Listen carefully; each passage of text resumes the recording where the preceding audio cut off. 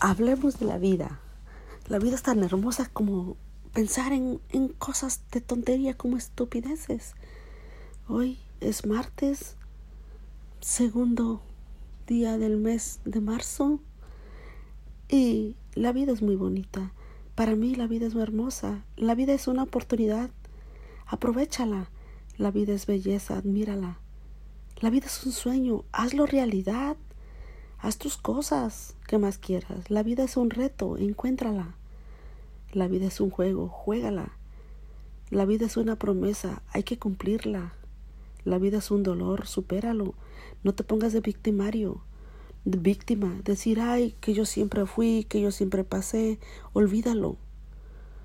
La vida es una canción, canta, canta, grita, llora, salta.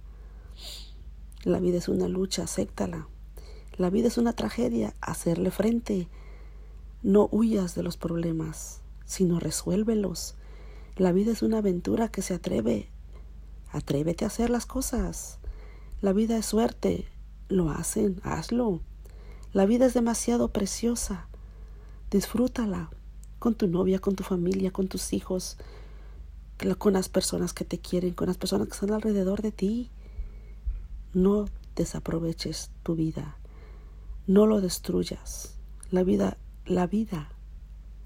es la vida. Lucha por la vida y lucha por ella, que es tu vida. Ámate como tú eres.